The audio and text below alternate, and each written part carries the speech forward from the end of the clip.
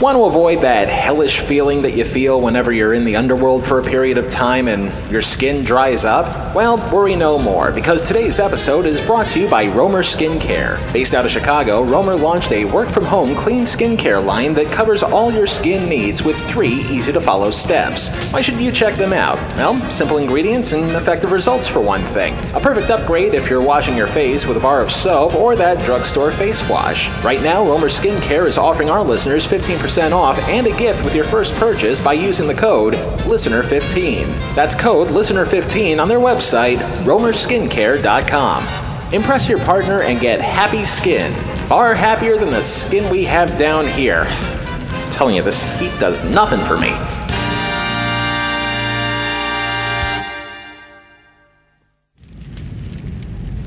Okay, I'll be completely honest with you. I have a feeling I may be a little out of my depth when it comes to today's subject.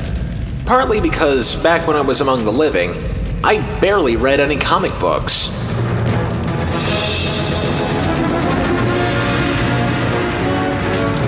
Sure, I knew of the big names, Superman, Batman, Spider-Man, X-Men, and various others, but only because I used to watch them on TV, not read them in the comics where they originated. So, at the risk of sounding like a complete idiot, I think I'm going to need a little help from the outside. Luckily, during the summer break, I paid a visit to Hell's Gift Shop and picked up a couple of these babies. This is called a Pocket Hell Dragger. Once I set the proper coordinates, and if all goes well, I should be able to drag down any mortal being to assist me with my duties. I just hope they're both home right now, because otherwise I might create a new crater in the Earth's crust. Okay, now let me just aim carefully, and... Ooh!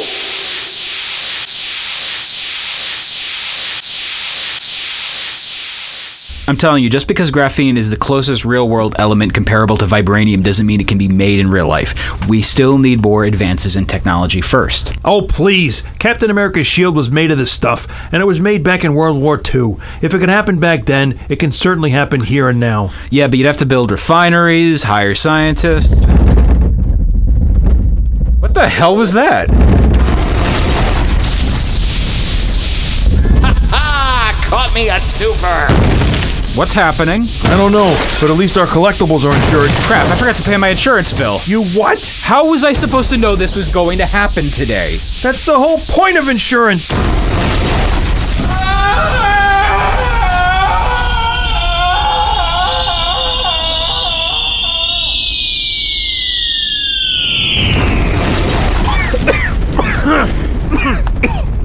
You okay, Eddie? I'm fine. You, Peter? Yeah, sure. Where the hell are we? The hell is where you are. Who are you? It doesn't matter who I am. What matters is who you are to me right now. Then who the hell are we to you? You're going to be my special helpers today. I'm going to be looking at some TV shows that are comic book related, and I'm going to need you two to make sure I don't sound foolish when I do. After you help me, I'll return you to the mortal world. And what if we refuse?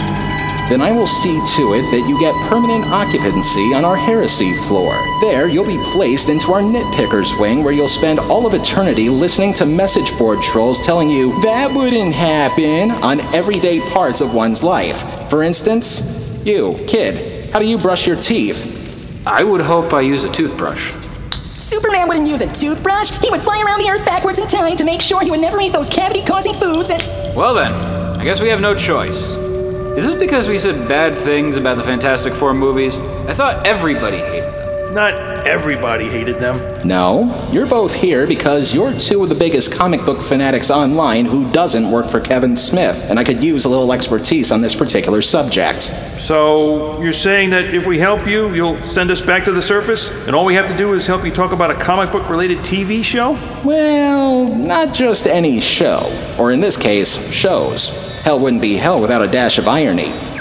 Now, according to the info I see on my Pocket Hell Dragger, you are Peter Melnick and Eddie Wilson, and the two of you host a show called The Marvelists, where you spend a great deal of time going over various bits and pieces of Marvel-related minutia. Is that correct? Sure. Good. Since you know your way around the true believers, then you should have no problem at all looking at this. It was perhaps inevitable that the man-made world would one day require a unique woman. A Wonder Woman. Check, please. Come on, Eddie. If we don't do this, we're going to be stuck here. And something tells me this place forgot to pay their air conditioning bill a long time ago. Oh, like you forgot to pay the insurance bill for our collectibles? Oh, very funny. Look, I know you don't care for DC Comics, but if it means getting spared a lava bath, we got to do what this guy says, or we're going to end up Cajun-style nerds. And when we do get back to the surface, I promise to pay the insurance bill. Fine, but only because I don't want to miss the Falcon and Winter Soldier if it ever drops on Disney+. Okay, where do we begin? Well, I'll begin with an introduction to the subject, and all you guys have to do is fill in the gaps where needed. Mostly the historical comic book info and other parts where there's a deviation from the source material. Other than that, just make it make sense, and you're good. So, when do we start? Right about now. Abandon all remote controls, ye who enter here. This is Telehell.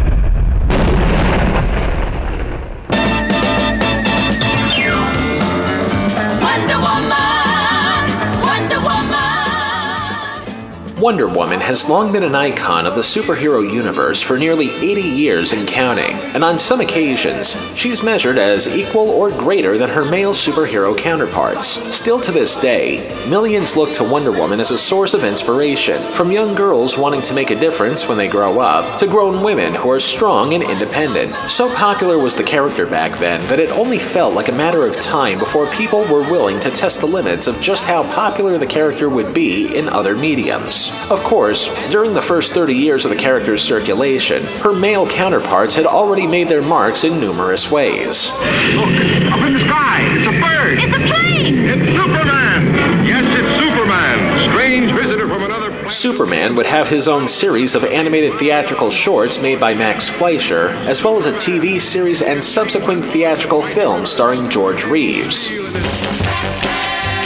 While Batman faced a similar career trajectory by making his mark with a number of theatrical to real short subjects, but most notably by that point, the 1966 Adam West TV series created by William Dozier. Certainly, if those two superpowers could make it big in another medium, Wonder Woman should have fared just as well. And before you think to yourself, hey, narrator, of course Wonder Woman made it. She wound up with a hit TV series, a series of hit movies, and she was one of the Super Friends. You're way ahead of me before we even reach that conclusion. For the heroine who wore satin tights fighting for your rights and the old red, white, and blue had a rather circuitous flight pattern to pass in order to achieve success in a medium outside the comics. A pattern that needed more than an invisible jet to navigate its way through the fires of Telehell.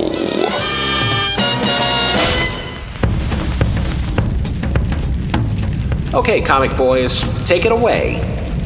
In 1934, Malcolm Wheeler Nicholson founded a publication house that would become one of the first American publishers of comic books. The company would originally be known as National Allied Publications, but as the years went by with the creation of additional comic book labels, mergers, and acquisitions, the company would eventually be known as DC Comics. Regardless of history, it is this same publishing house that would come up with some of the most iconic characters ever put to paper, primarily Superman and Batman. Later in 1940, psychologist and inventor of both the polygraph machine and the systolic blood pressure test, William Charles Marston gave an interview to Family Circle magazine, where he and his partner, Olive Byrne, waxed philosophically on the great educational potential of comic books, and how, in the right circumstances, comic books could be used as a force of good in the real world, let alone the world of fiction. Marston's thoughts caught the attention of another comic book pioneer, Max Gaines, then the publisher for National Periodicals and All-American Publications, two brands which would eventually become a part of what we now know as DC Comics. Gaines hired Marston as an educational consultant for the publisher, and it was thanks to that position that Marston was able to get the wheels turning for the next great comic book character, one that would be as strong as all the other ones that had been created by that point in time, but at the same time would be one who, in Marston's words, would triumph not with fists or firepower, but with love. After explaining the concept to his wife Elizabeth, she suggested that those characteristics might work best if the hero was a woman. And the rest is history. Which brings us back to the initial quandary. If Wonder Woman was just as popular as Superman and Batman in the comics, who was to stop anybody in showbiz from giving her an adaptation not unlike her male counterparts? Well, one name we mentioned at the top was a TV producer named William Dozier, whose Batman series was a big hit for ABC in 1966, but not big enough of a hit for it to wind up getting cancelled and ultimately hitting the rerun circuit in 1968. At the same time, Dozier also produced a TV adaptation of another comic book staple, The Green Hornet. In between seasons 1 and 2 of Batman, Dozier thought it would be wise to strike while the iron was hot when it came to superheroes on TV, and considering how popular his other shows were, the only logical conclusion was to give Wonder Woman the TV treatment next. But 20th Century Fox, the company that produced Batman, wasn't just going to give Dozier a blank check right away. As is the case with many ideas, there had to be a proof of concept before a pilot could even be made. So, utilizing several of his writers from the Batman series, Dozier put together a 5-minute pitch film in the hopes of selling his own vision of Wonder Woman to the TV networks. Cast in the main role was a little-known actress named Ellie Wood Walker, whose only acting role to that point was in a 1964 movie called The New Interns. Hopefully in just 5 minutes' time, newcomer Walker and Dozier's crew can help bring the legend of Diana Prince to life. After all, the first thing that comes to mind when you think of Wonder Woman is a no-nonsense, ass-kicking, invisible jet-flying... Mom, it seems so quiet here tonight. Well, thank goodness it's raining. There are no planes out tonight making all that noise. 20-something spinster living with her mother while she's fumbling with a newspaper? This is supposed to be Wonder Woman, right? I mean, it did show the comic book in the title card. Why are we taking a peek in suburbia instead of an uncharted Amazonian island? Actually, that's only kinda right.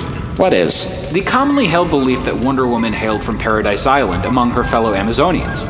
See, going as far back as the golden age of the character, Diana Prince was originally the name of a U.S. Army nurse during World War II who provided the primary alias for Diana Prince, nay, Wonder Woman. In 1942, Princess Diana met Diana Prince, who was sobbing. When Wonder Woman asked her what was wrong, Prince explained that her then-fiancé, Dan White, and this was long before Steve Trevor entered the picture, was in South America, and she lacked the funds to go to him. Noticing how similar they were in appearance, Wonder Woman gave Prince a large amount of money she had just earned from Al Cale's promotion of her bullets and bracelets routine. In exchange, Prince gave Wonder Woman her credentials and name, and it just took off from there.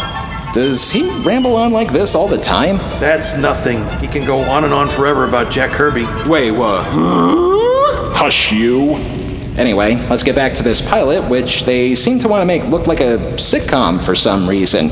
There's a big thunderstorm going on, which gets Wonder Woman's spidey senses tingling. I'm gonna pretend I didn't just hear you say that. Mother, I won't be having any dinner tonight. No dinner? No. Oh, don't be silly. Where do you think all that strength comes from? Those gods?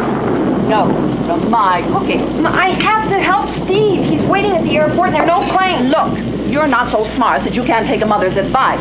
Now, this is no kind of a night for you to be flying around in that outfit of yours. Mother, this is the kind of a night for you to watch TV or read the newspaper, eat your roughage. No offense to certain religious groups, but was Wonder Woman born and raised Jewish? I mean, this is supposed to be one of the most revered superheroes of all time, and here she is with a mother who's all but trying to be a Yenta. All that's missing is her giving Diana a guilt trip about not being married at her age. The nation needs Wonder Woman. And what about Wonder Woman? Does the nation care what she needs?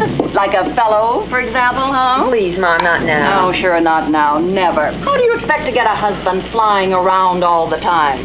So, to recap what you just heard, one of the most prolific symbols of independent femininity is being shamed by your mother for not having a husband at the cusp of her 30s. Isn't it about time that you decide to stay in one spot for a change? You don't know how it feels to be the mother of an unmarried daughter your age. Why, the whole neighborhood's talking. Holy hell, if women's groups ever saw this, their brains would bleed over such outdated mentalities. Nevertheless, Diana eats up and has enough time to spare to change into her costume, though since this is the late 1960s, we don't get the twirling starburst effect Linda Carter would eventually give us. Instead, all it takes is a trip around the bookcase for Diana to transform herself into... Wonder Woman, who knows she has the strength of Hercules, who knows she has the wisdom of Athena, who knows she has the speed of Mercury, and who thinks she has the beauty of Aphrodite. To further show outdated ways of thinking, the next 50 seconds of this 5-minute pitch film features absolutely nothing but Wonder Woman preening at herself in the mirror. Yikes. This looks like something Wonder Man would do. Who's Wonder Man? Here we go. Wonder Man is a character in the Marvel Universe where the character is a robot, and he's a cyborg, and he's a human, he's an actor, there's just so much. He's got bitchin' sunglasses, and he is the best. Nathan Fillion was supposed to play him in Guardians of the Galaxy. I mean, Nathan Fillion's gonna play everything in every single movie, because, that's fan casting, him and Idris Elba, they're everything. Anyway, Wonder Man made his first appearance in Avengers number 9. Created in part by Stan Lee and Jack Kirby. He's wonderful, Eddie. He's a movie star. He's an actor. He's everything. That's what an actor is, a movie star. Yeah, okay. So with about 45 seconds left in the pitch film, certainly Wonder Woman springs into action to save the day. Away, you vision of enchantment. You've got a job to do. So, as she gets into a flight formation that would make the Puma Man fly less like a moron, Mama Wonder has the last word. If you get a chance, stop by Kansas City and say hello to Uncle Amos. You know how much he likes you. And don't forget to pick up the phone and call when you get there, wherever you're going. I think what we just saw can be summed up with these simple words. What the hell is that? I mean, I understand that they only had 5 minutes to fill, but the least they could have done was to blow shit up or have Wonder Woman fighting something. Not showcase outdated social norms with stereotype after stereotype being enforced at every step. I ask you, gentlemen, where in the comics was Wonder Woman circa 1967? Well, by this point in time, we've reached the Silver Age of comics, and those who worked on Wonder Woman decided to make the character a little more feminine in her mystique and her mythos. Incidentally, the line that the pitch film narrator said that compared her to the Greek gods was just about the only thing they got right. They didn't mention anything about how she actually gave up most of her powers due to her relationship with Steve Trevor, who they barely made a passing mention in the pitch film, by the way, and how she spent most of the 60s and 70s learning hand-to-hand combat, in spite of creator Charles Marston's initial statement that she would fight not with fists or firepower. The pitch film clearly went in a campy direction because of how successful the Adam West Batman was doing, so perhaps the powers that be just wanted lightning to strike twice with the same formula. I thought you were a Marvel guy. If it means getting out of here sooner, I'll concede a little. Well, suffice to say, this pitch film did nothing either for Dozier, Fox, or Wonder Woman's chances of getting into another medium. But the notion wasn't completely dead in the water. Warner Brothers, who through a series of acquisitions and mergers in the 60s suddenly found itself as the owner of DC Comics, decided to give a TV adaptation for Wonder Woman another shot. And unlike William Dozier's pitch film, this would not only have a budget, but it would also be more fleshed out in terms of content, hopefully fleshed out enough for it to become its own series. Of course, this being the 1970s, things had to adjust a little bit to fit with the times. That the man-made world would one day require a unique woman, a Wonder Woman. And that's just the beginning. We'll tie this TV pilot up with a lasso of truth after the break. Dressed this way, she's a Navy wave. But beneath that uniform, she is the Wonder Woman doll. And now you can create your own Wonder Woman adventures with these other dolls. Major Steve Trevor, Nubia Wonder Woman Super Foe. Gotcha, Major. Wonder Woman, hurry! I'll save you, Major, as soon as I tie up a few loose ends. Wonder Woman, Major Steve Trevor, and Nubia dolls sold separately. By Mego.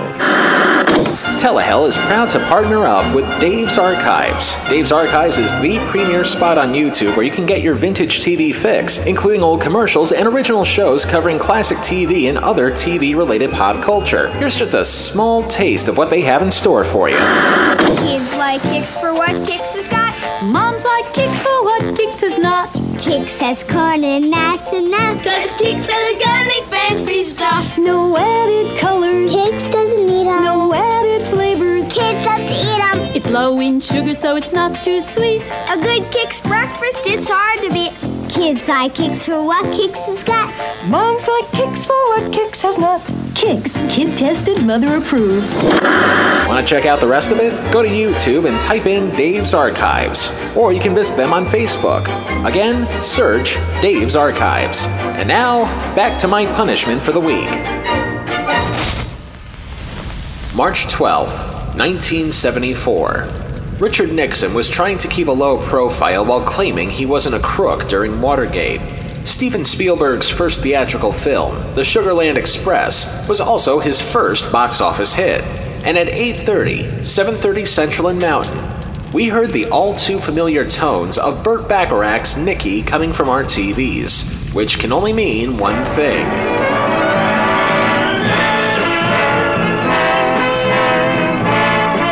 That's right, what we're about to go over was actually a movie of the week that aired on ABC. And if we learned anything about TV movies of that era, this is about to get cheesier than a dairy farm working overtime. But before we go any further, a quick reminder of our ground rules when it comes to TV movies. Since more often than not, we have no behind-the-scenes info about the movie itself, anything we enter into the 9 circles will be based solely on the plot of the movie, as well as a few choice moments of acting that we would consider to be less than desirable. And also, if there are any particular scenes in the movie that may be considered sin-worthy for whatever reason. Otherwise, we're judging the movie just for the movie, nothing else. Unless you guys have anything to add to this. Yeah, wasn't this the movie where Wonder Woman is a blonde? Say what now? Yeah, I vaguely remember this now. They hired some blonde tennis star to play Wonder Woman, and that wound up pissing off a lot of the fans of the comic. It pisses me off too, and I never even read the comics. I mean, that's just messing with the primal forces of nature. It'd be like making Santa Claus's suit green, or having purple traffic lights. Wonder Woman, although she has every right to make independent decisions, isn't supposed to be blonde. Hell, even Sheldon Cooper is a voice of reason on that. I'm sorry, but in what universe is Wonder Woman blonde? Relax, no one's gonna be looking at her hair.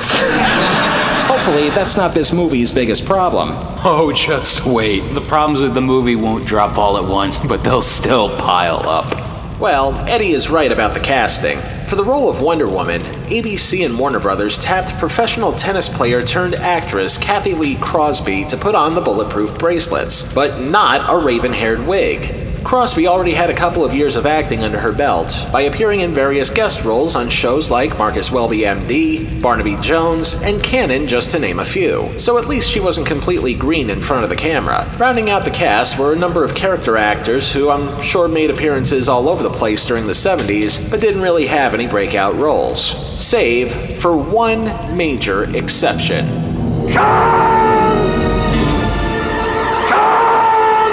That's right, Ricardo Montalban would appear in this as the movie's main villain. But we'll find out more about him once we get there. Also, from what I understand, all of the following events are supposed to take place within the timeline of the Silver Age. So all that stuff we mentioned earlier about giving up superpowers in favor of hand-to-hand combat is going to apply here. With that said, let's begin. We begin with what honestly looks like the opening scene to a show like Mission Impossible, as a series of soldiers are stealing sets of books from various corners of the world.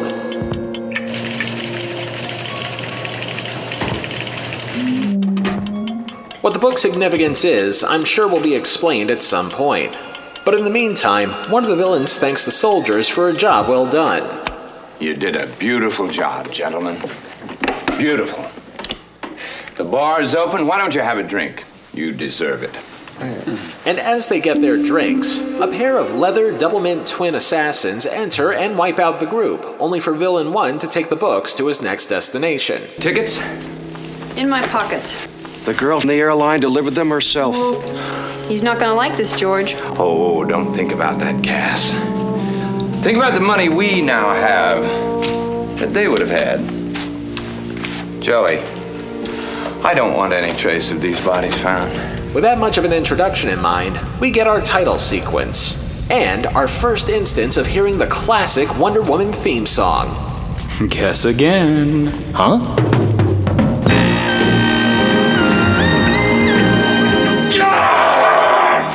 My ears are getting sodomized! Well, it was the mid-70s. Synthesizers were in style back then. Yeah, but my ears feel like they're getting drilled by Laurence Olivier in Marathon Man! Is it safe? Look, I tell you, I can't do it. This is easily the most annoying TV theme song I've heard since I reviewed Quark.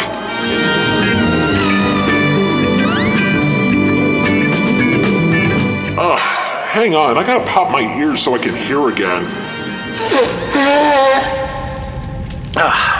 That's better.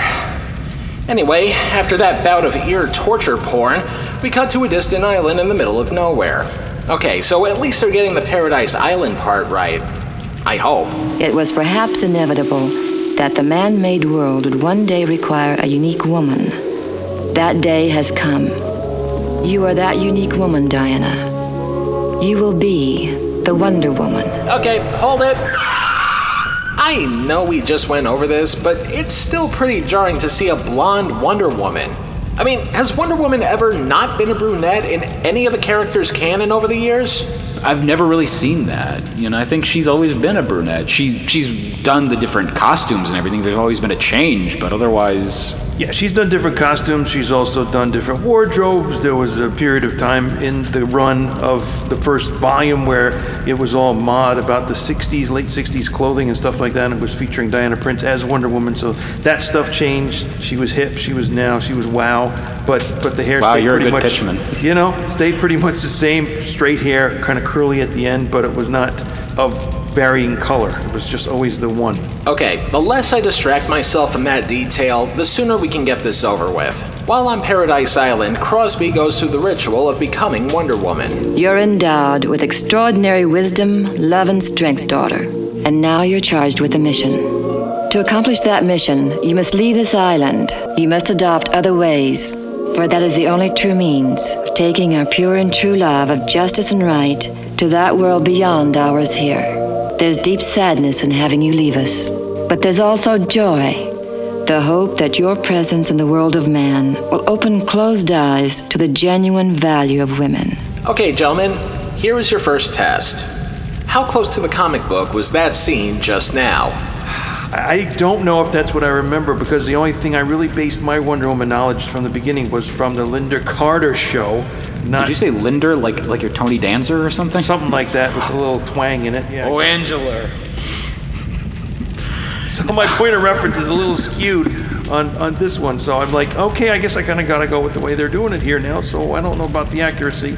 But you know what? Just like anything else. Yeah, no. Like honestly, once you see the blonde, you're just like, oh, huh. They care about continuity. We're telling a story here, and that's how you're gonna accept it. And yeah, I could go on about that, but it's not good.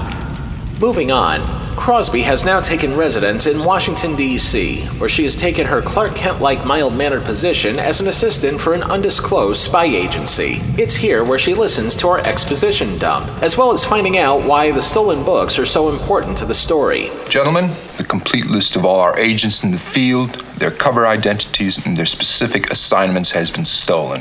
As you all know, an agent in the field reports in every 72 hours at a prearranged time at 10-minute intervals, which means that we are completely out of touch with all of our agents for the next 72 hours. They can't be reached or warned between communications. If those lists and codes fall into the hands of our adversaries, our people will be at their mercy for the next 3 days. Completely vulnerable to be apprehended or eliminated. And I gotta admit, were it not for the fact that a comic book character was intrinsically tied to this movie, this would make for a decent plot for a TV pilot about a spy agency. Of course, while most of the spies who worked there only thought of Crosby's Diana as just another secretary, only one person knew the truth: Steve Trevor, who in this version is neither a soldier in the army nor is he played by Lyle Wagner, but rather the head of a spy agency played by nobody I've ever heard of before. What do you think, Dee? What can anyone think with that many lives in jeopardy? Steve, I'll be away from the office for a while. A dental appointment, I lost a filling. Well, it happens. I hope you'll feel up to coming in tomorrow. Well, you never know how long these things will take. Phone in and let me know. First chance I get. I can call this dental pool and have someone come in and replace me while I'm gone. Hey, nobody can replace you. Okay, guys, how does that stack up? Rather stupidly. This is who this character is? This is Deep Pain. And ouch. There's something about when you look at these interpretations of the character, it's like Matt Murdock is, he's on like a 3-day bender afterwards, and he's like, I got my sense, let me throw and see if it lands. It didn't. It didn't. Yeah, not quite the hit that it was a throw and a miss. There's so much weird stuff about this, and this is not even the weirdest stuff for me. Crosby then sets off for Paris due to a hunch she may have about finding the people who stole the books. A hunch which pays off when one of the evil Doublemint assassins notifies villain number 1 of her arrival, who then notifies his bigger boss of the same thing. You were right, Mr. Smith. She just checked into the Hotel Saint-Germain, room 702. Marvelous. It's one of ours. She should be eliminated. Just delay, George. 72 hours. Just delay, George. 72 hours. Violence and mayhem. That's so good. Crosby inevitably takes care of the assassin without ever changing costumes. Speaking of which, we remind you that this is taking place during the period where Wonder Woman is stripped of her powers due to reasons. So, in anticipation of the danger she faces, Crosby brings the costume with her in a suitcase. And saying that sentence out loud, it makes one want to pine for the twirling effect that would come years later. But before we get to the outfit in question, villain number 1 manages to meet up with Crosby at dinner to make this rather awkward form of flirtation in this day and age. You are so totally captivating. Let me make love to you. Why? Because your eyes reach into You mine. misunderstood me. I didn't mean why should you want to. I meant why should I? So with that rebuke, we cut to Crosby in a phone booth. Remember those? Giving Steve a briefing. Trevor. You sound tired, Steve. Oh, this has been a tough one, but you did pick the right dentist, the Frenchman. The English dentist is in a hospital in Belgrade, and the other one is on a long vacation in China. How's it going? Somewhat involved, but I'm making progress. Just in time for somebody to try and run her down.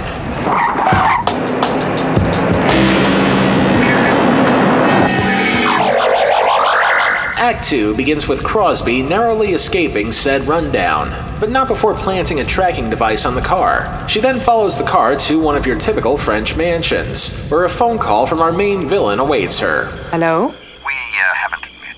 And I really hate to have a guest at one of my parties that I haven't welcomed personally. Then you weren't in your car when it attempted to run me down earlier? I was totally unaware of anything like that happening. I'll discuss it with George, I promise. Are you going to play that clip every time Ricardo Montalban speaks? What? Aren't comic book geeks and Star Trek geeks one and the same? Why, you smug little... Whoa, easy there, Star-Lord. You want to get out of here alive, don't you? Fine, I'll throw in a Fantasy Island clip next time he's on camera, okay? Anyway, Crosby is then trapped inside the courtyard, and she simply can't get out of there by climbing over the gate because it's electrified.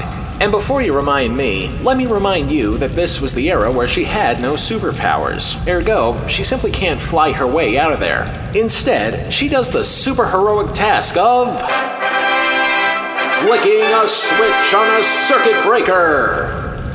Oh, what drama! She then returns to the hotel, where even more danger is afoot. Fortunately, she calls upon another superpower to help aid her, a hotel guest in another room. Oh, my dear, what brings you to my door at this hour? Loneliness, I hope. My key. I've locked my key in my room. Pity. Won't you come in and tell me all about it? Might I impose on you to... Oh, no imposition at all, my pleasure. Come in, come in. Unfortunately, that superpower doesn't work, as Crosby is met in a room by the evil leather Doublemint twins and villain number 1. You're not surprised. I wanted to surprise you. Now, why weren't you surprised? I take it the trunk is for me. Had to guess your dimensions, but I think it'll fit. Now, my friends are going to take you sailing for a few days. Any place you choose. Whether I like it or not. Oh, I think you'll learn to like it. And so, after what seemed like an eternity, Act 3 begins with an actual fight scene in this movie. Certainly, here is where we see the Wonder Woman many of us should know, right?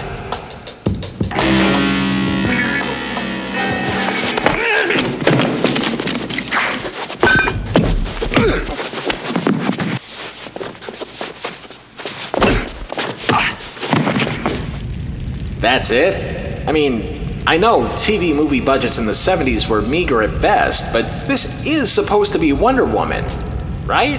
The fight scenes in the Linda Carter version lasted at least a minute long.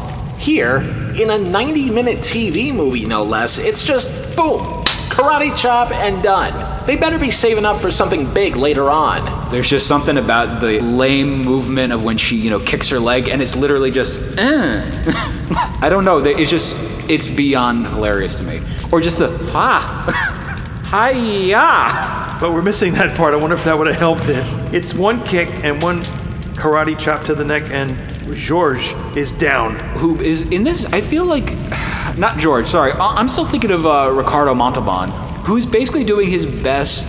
his best Abner Smith, yes. What's his name? The one from Inspector Gadget, Claw. It's him. The entire time. You don't see the man's face for, ever. It's dumb. Why? What is he? He's a handsome man. Show the handsome man on the screen. You're paying for the handsome man. Put the handsome man on. Moving on, after rifling through villain number 1's clothes, Crosby flies to New York for more clues. And while she's waiting for a cab at the airport, another cab just happens to be there watching everything. She's here now waiting for you. That's impossible. We had an hour lead on her. I'm standing here looking at her. It's that woman. Tell him we leave the airport by a different route. And tell him to have the messenger sent to Steve Trevor. But Ricardo, don't you want to wait for... The plane! To arrive? There, I mixed it up a little. Happy? Okay, now I dare you to throw in a Chrysler Cordoba reference next. Oh, also throw in some clips from The Naked Gun. Don't forget the Spy Kids movies. How about that hotel commercial where he says, deluxe continental breakfast? Silence! I am only going to say this once. You are guests here against your will. If you want to get out of here against your will, don't tell me what to do in my own backyard. You got it? Yes, sir. Now then, while Crosby is in New York, a suspicious crate is sent to Steve's office and is handled with the utmost importance. Those instructions came from the thief, and I'm to be alone when I open it. Could be there's an assassin in there, Steve. Sound test picked up a heartbeat or something like it. I have no choice but to follow their instructions, Colonel.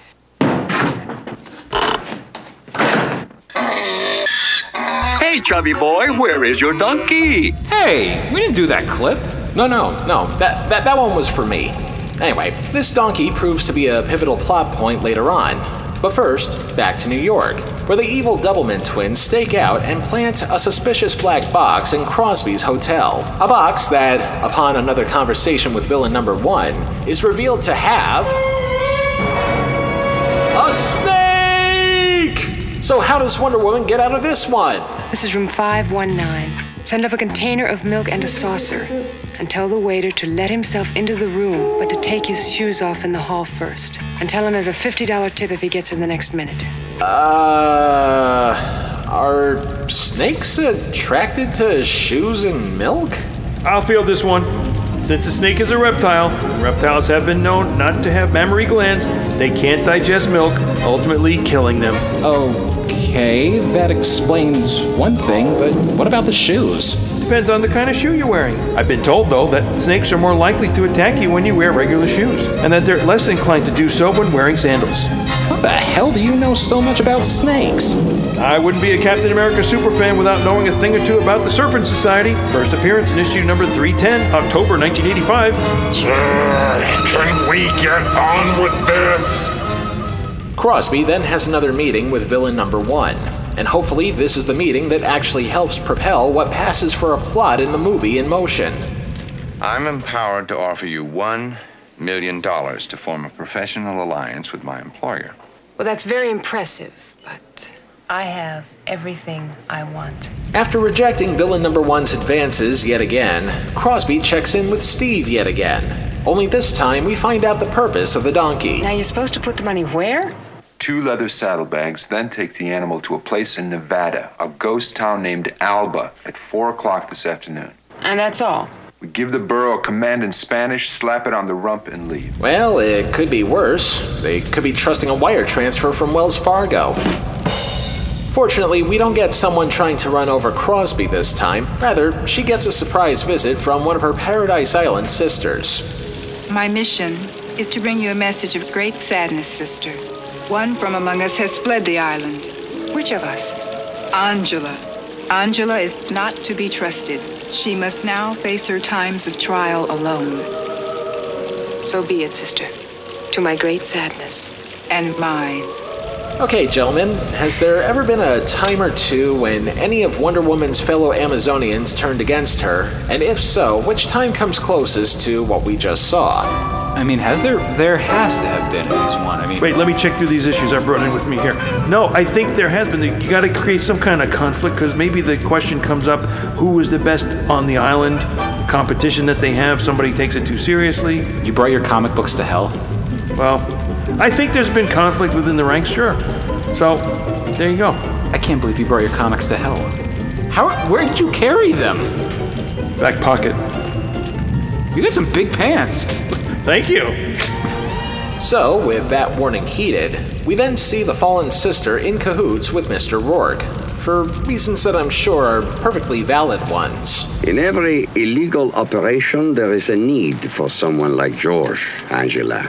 Someone with an ego so large that he succeeds because he can't really live with failure. But inevitably, 2 things occur. First, he decides to take over at some point. And second, he runs up against a problem he can't really handle. I have revealed to you today these horrors in the hope that you will see the need for change. But always remember, what I have done here today is not a courageous act. The courage lies with a man who has the guts to say no to a fast food restaurant and eat a salad instead. Oh, come on. That clip doesn't even make any sense. Like I said, it's my backyard. Deal with it. From there, the spy agency tries to figure out the logistics of delivering a donkey full of money to its rightful destination. And maybe because this movie is duller than dishwater, but I find this explanation of transport as plausible as I find it batshit insane. That's a strange kind of messenger, don't you think, Steve? Oh, I thought so until I saw the topographical map of the area around Alba, Nevada. Burroughs a perfect choice. Well, obviously they have to go through incredible lengths just to pay somebody off because direct deposits weren't commonplace back in the 70s. Actually, the movie could if it wanted to. Direct deposit started as a series of government pilot programs in 1969, but it wasn't until the mid-70s when it began happening at commercial banks and even with Social Security accounts. You know, you're only making the case stronger for yourself to be placed in our heresy circle, right? I'll be good. So we head off to the desert, where they send the donkey on its way. And it's here where, finally, after 42 minutes of more dry dialogue than a Christopher Guest movie, Crosby finally puts on the Wonder Woman costume and... What the hell is this? What's the deal with the star-spangled leisure suit? Where are the satin tights, fighting for your rights? Granted, they're colored the old red, white, and blue, but this is not Wonder Woman's outfit. This is not the same character. This is not my beautiful house. This is not my beautiful wife. My God, what have they done? Unless I'm missing something from the history pages, right? Hachi-machi, that suit. That might be one of the absolute worst costumes I've ever seen in something comic book related, to the point where, hey, let's really go away from the source material. We got the blonde hair, we got a leisure suit, even though she runs around in a pair of trunks. Let's do that. I just can't get over how... I got nothing. Like, I get the idea of, well, guys, we have to stay with the source material. No, I don't give a shit. You keep, like, it's one of those things Like, this is where I put my fanboy hat on for a second. The thing about it is, it's insulting to the character. It's like, hey, let's take Superman and get rid of his cape. Or, hey, let's take Superman and get rid of his little trunks. Or, hey, let's get rid of Batman's stupid ears. He can't even hear out of them, Eddie. Why does he have ears? It's a cowl. I don't get it.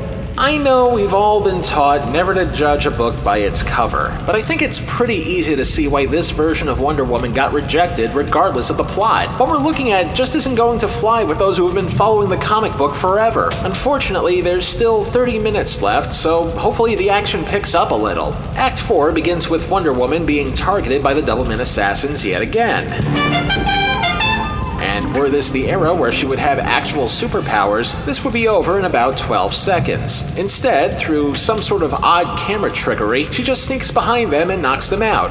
Again, no muss, no fuss. Now, I'm gonna ask you guys, if this were the Lynda Carter series, how would you have improved that scene? An actual fight. Special effects. Wonder Woman using her superpowers. Lynda Carter as Wonder Woman? Exactly. I have a feeling that because this was a 70s TV movie, the budget was big enough to only pay the actors scale and give Ricardo Montalban a year-long wardrobe of white suits, leaving nothing left over for any scenes with pizzazz. So little pizzazz, in fact, that the next big conflict is Wonder Woman chasing down the donkey after it seems to wander into different parts of the ghost town they're in. How fucking riveting! Unfortunately, the donkey was an unwitting pawn in a trap that sprung on Wonder Woman. And quite possibly a viable explanation as to where the rest of the movie's budget went, as the room Wonder Woman is trapped in gets filled in with what I can only describe as that tricolor wax foam that you see at car washes mixed with oatmeal, which I guess would be threatening? Were it not for the fact that the wall where the foam is oozing from also happens to be closing in on Wonder Woman. So what's the point of the foam if the walls are closing in on her? Well, we won't know because she manages to break down the door before anything of consequence happens.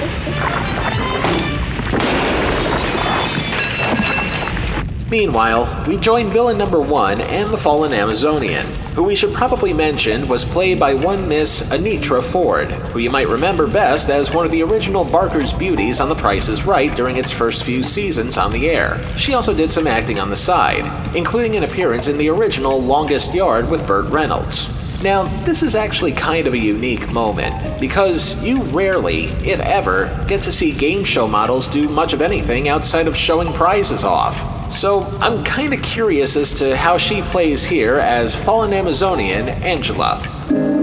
Why don't we just pick a comfortable spot where we can wait for the burro and relax? George, you don't want to relax. Now, why would you say that? Pick a target. You pick it. That stump over there. How much? Name your own price. For hitting that stump, George. Oh, 50. You're on. All right. Now hit the javelin you just threw. Double or nothing. You're on. Okay, she's not bad. She's poised. She knows how to use a weapon. She's portraying an Amazonian. And we should also mention that she has dark hair. You know where I'm going with this. Why the hell is she not Wonder Woman? Because Kathy Lee Crosby was the bigger name. Come again? I'm sure Miss Ford does fine here, but at the end of the day, TV producers are more willing to take safer chances on people with acting experience than someone else who, except for her day job, is basically an unknown in comparison. Why do you think critics lambasted Vanna White when she did that TV movie where she played Aphrodite? What was that? Well, thanks a lot. Now you just started my to-do list for season 4. Sorry, I didn't mean to. Just for doing that, I want Captain America here to talk about the next scene. What did I do? Peter struck the lightning. And you're a Marvel fan talking about a DC character against your will. If you don't, both of you will be damned for all eternity. So as villain number 1 and Angela continues to waste the viewer's time, we see Wonder Woman entering the scene by riding the donkey. Angela tries to show off her javelin skills to take down Wonder Woman, but little do they know that Wonder Woman scored a gold medal in the javelin catch, and immediately turns it into a quick round of javelin fetch, much to Angela's disappointment. This isn't the way I expected to see you again, Angela. What other way could there be now, Diana? Must we make war against each other? We have no choice. We both know your goal and mine. The last time we were in contest together, there was no victor. I remember. The two of them duel the same way you'd expect Robin Hood to take on Little John. And since this is a Warner Brothers show, I half expect them to go full Daffy Duck in the scene. Oh, ha-ha! Guard, turn, parry, dodge, steal, thrust!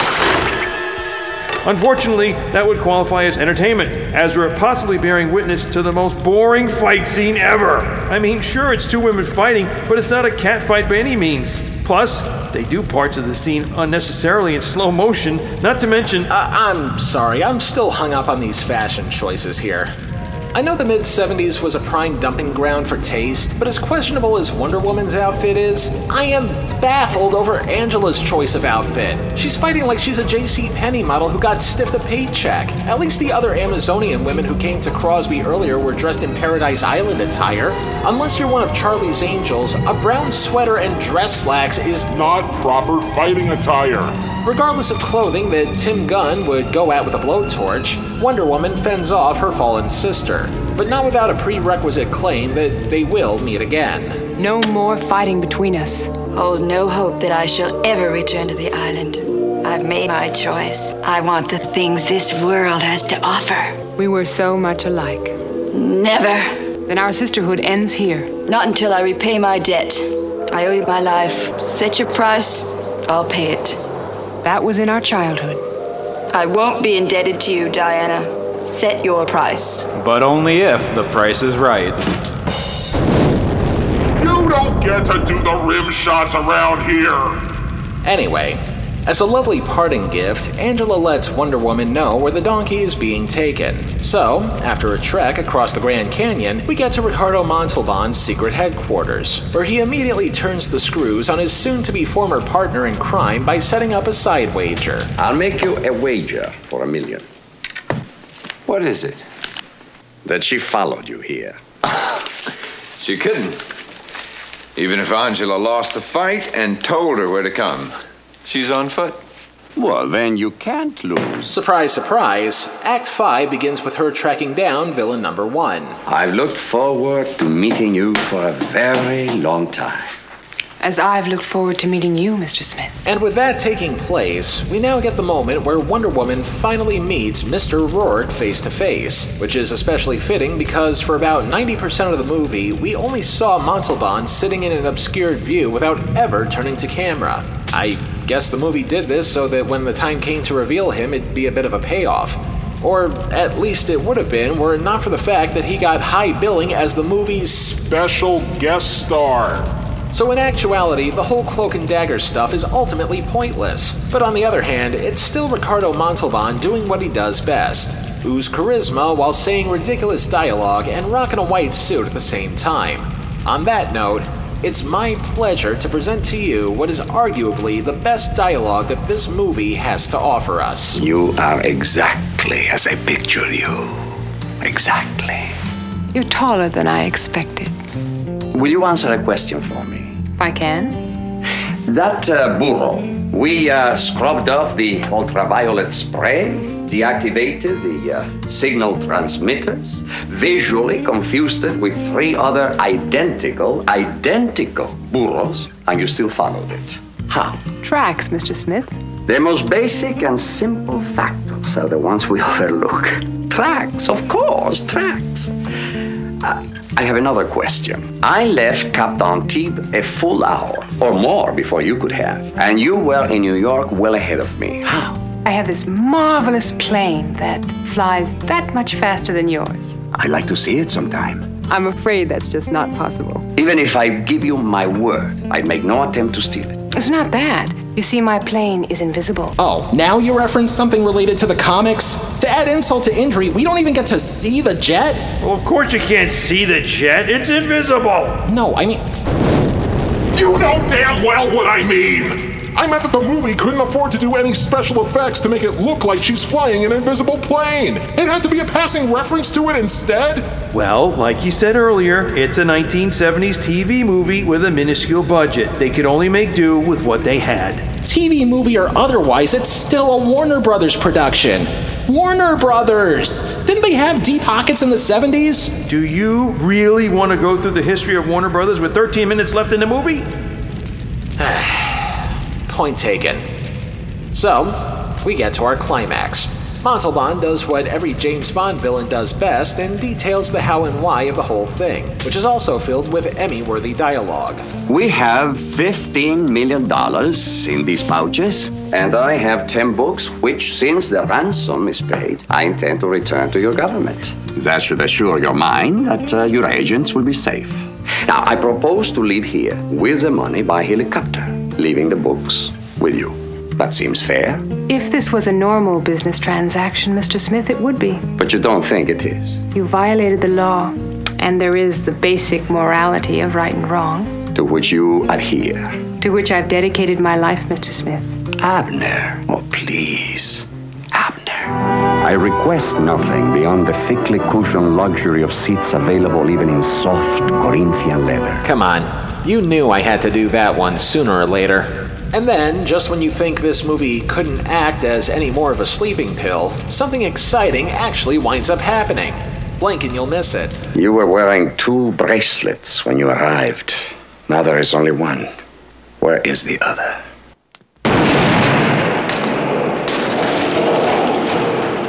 Wonder Woman then tries to get away with the books and the money. But with 10 minutes to go, she's put in danger one more time. Why the gun, George? We've got to kill her! No. Killing people makes other people much more angry than they ever get over money. Makes them dogged. We don't need that. And we may want to do business with them again. Okay. This movie's almost worth watching just for Montalban's line deliveries, silly as they may be sometimes. I sincerely wish we might have spent more time together. Just to have a laugh or sing a song.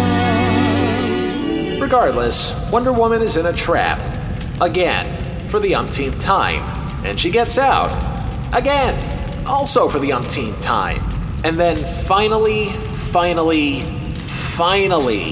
we have our big climax. Montalban gets away on a raft, and with little time to waste, Wonder Woman realizes to herself, hey, there's a motorcycle ex machina here.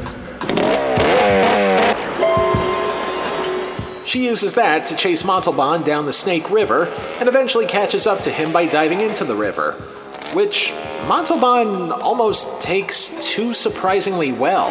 Wonder Woman, I love you. And that's pretty much it. And I'll be honest, I've got nothing. This was a bland movie with a bland payoff.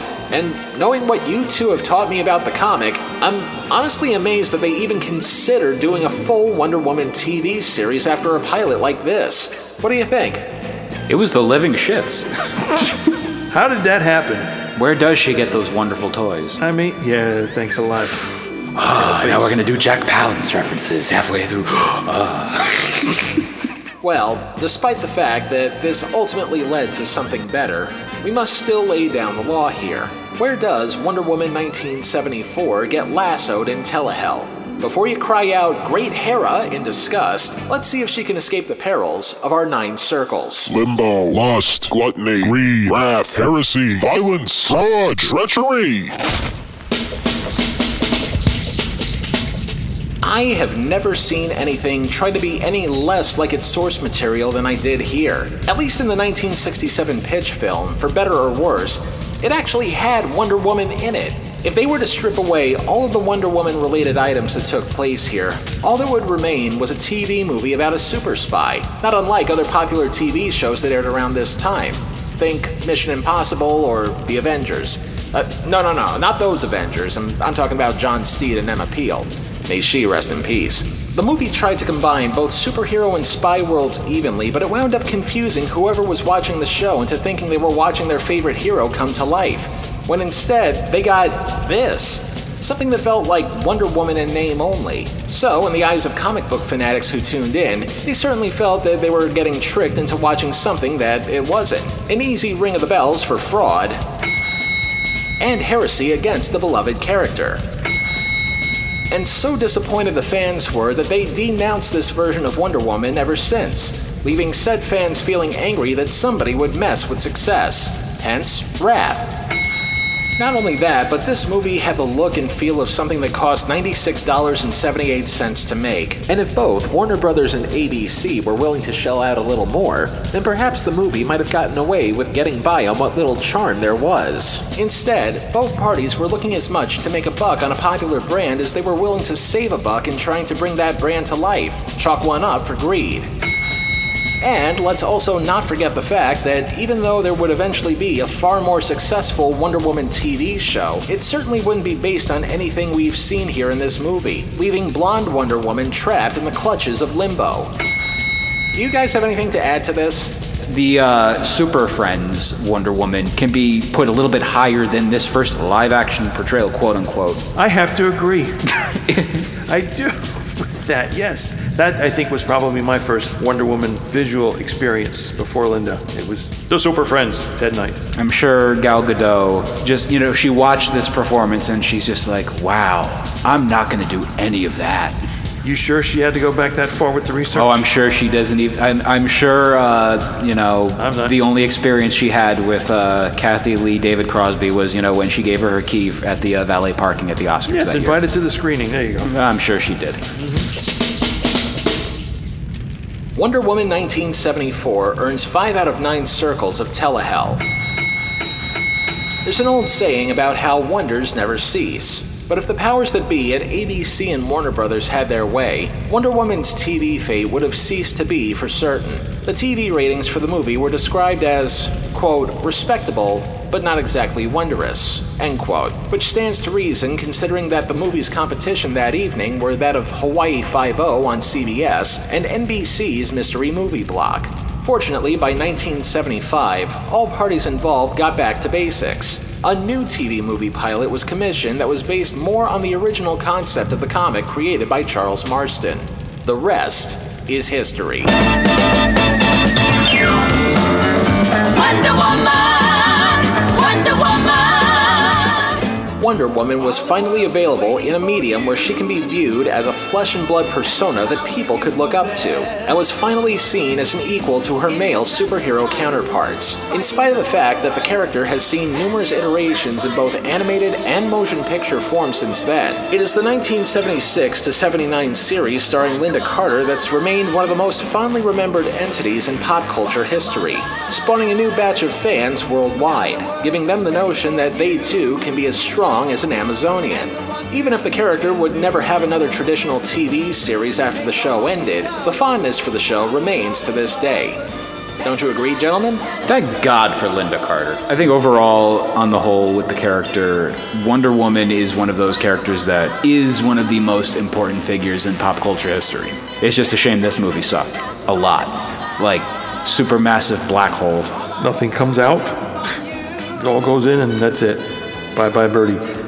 Great inspiration, great ideals for... I'm talking about the general character and the... General concept.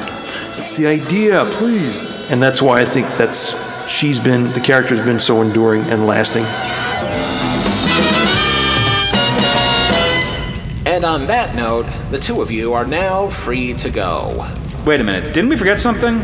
Quiet, Peter. He's letting us out of here. You said there wasn't another Wonder Woman TV series. Don't you know about the 2011 pilot? Peter, don't! It was produced by David E. Kelley and starred Adrian Palicki, and it is a legendarily bad pilot. Somehow worse than Wonder Woman 74. Peter, I'm begging you! And don't even get me started on the costume. It looked like something a clown in drag would wear.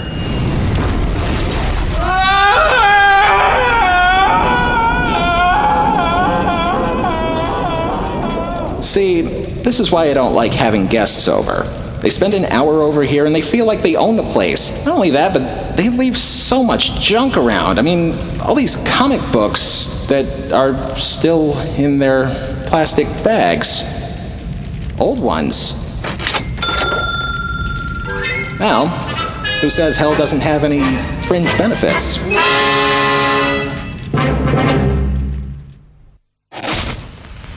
Next time on Telehell, for the first time ever, we're going to take down an animated TV series, but not just any one that totally pisses on the legacy of several all-time classics. I just made a tremendous decision. Feed me. Chill out, Sprout. Until then. If it's not in Telehell, it's not worth a damn. Super incredible special thanks to Peter Melnick and Eddie Wilson of The Marvelists for being our guests today. You can catch them wherever fine podcasts can be streamed. Just search for The Marvelists. Additional thanks to both gentlemen for helping us rewrite this episode and making sure that it sounded like it made sense in some way. We could not have done this without you, and don't be a stranger, okay? Otherwise, here's the rest of the credits. Telehell was written, produced, edited, and narrated by me, Justin Hart. All clips used in this program are protected under the Fair Use Doctrine of the U.S. Copyright Act of 1976, and all clips used come courtesy of their respective companies and owners. Some of the music used in this program comes courtesy of YouTube and their audio library service. Telehell is a production of Horton Road and is distributed by Libsyn. Not unlike certain viruses, Telehell is everywhere now. In addition to Stitcher, Spotify, and Apple Podcasts, we can also be heard on Google Podcasts and the iHeartRadio app. Of course, we can also be heard in a number of other places just by Googling Telehell. And don't forget to like, comment, rate, subscribe, and follow our social feeds. Twitter and Facebook, both at Telehell Podcast.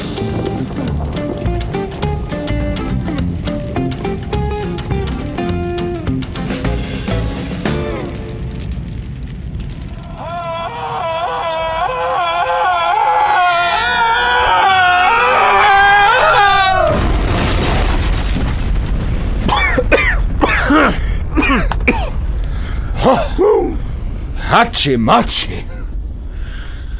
Well, that was fun. I don't know. You know what? Some bitch. He's got my comic books.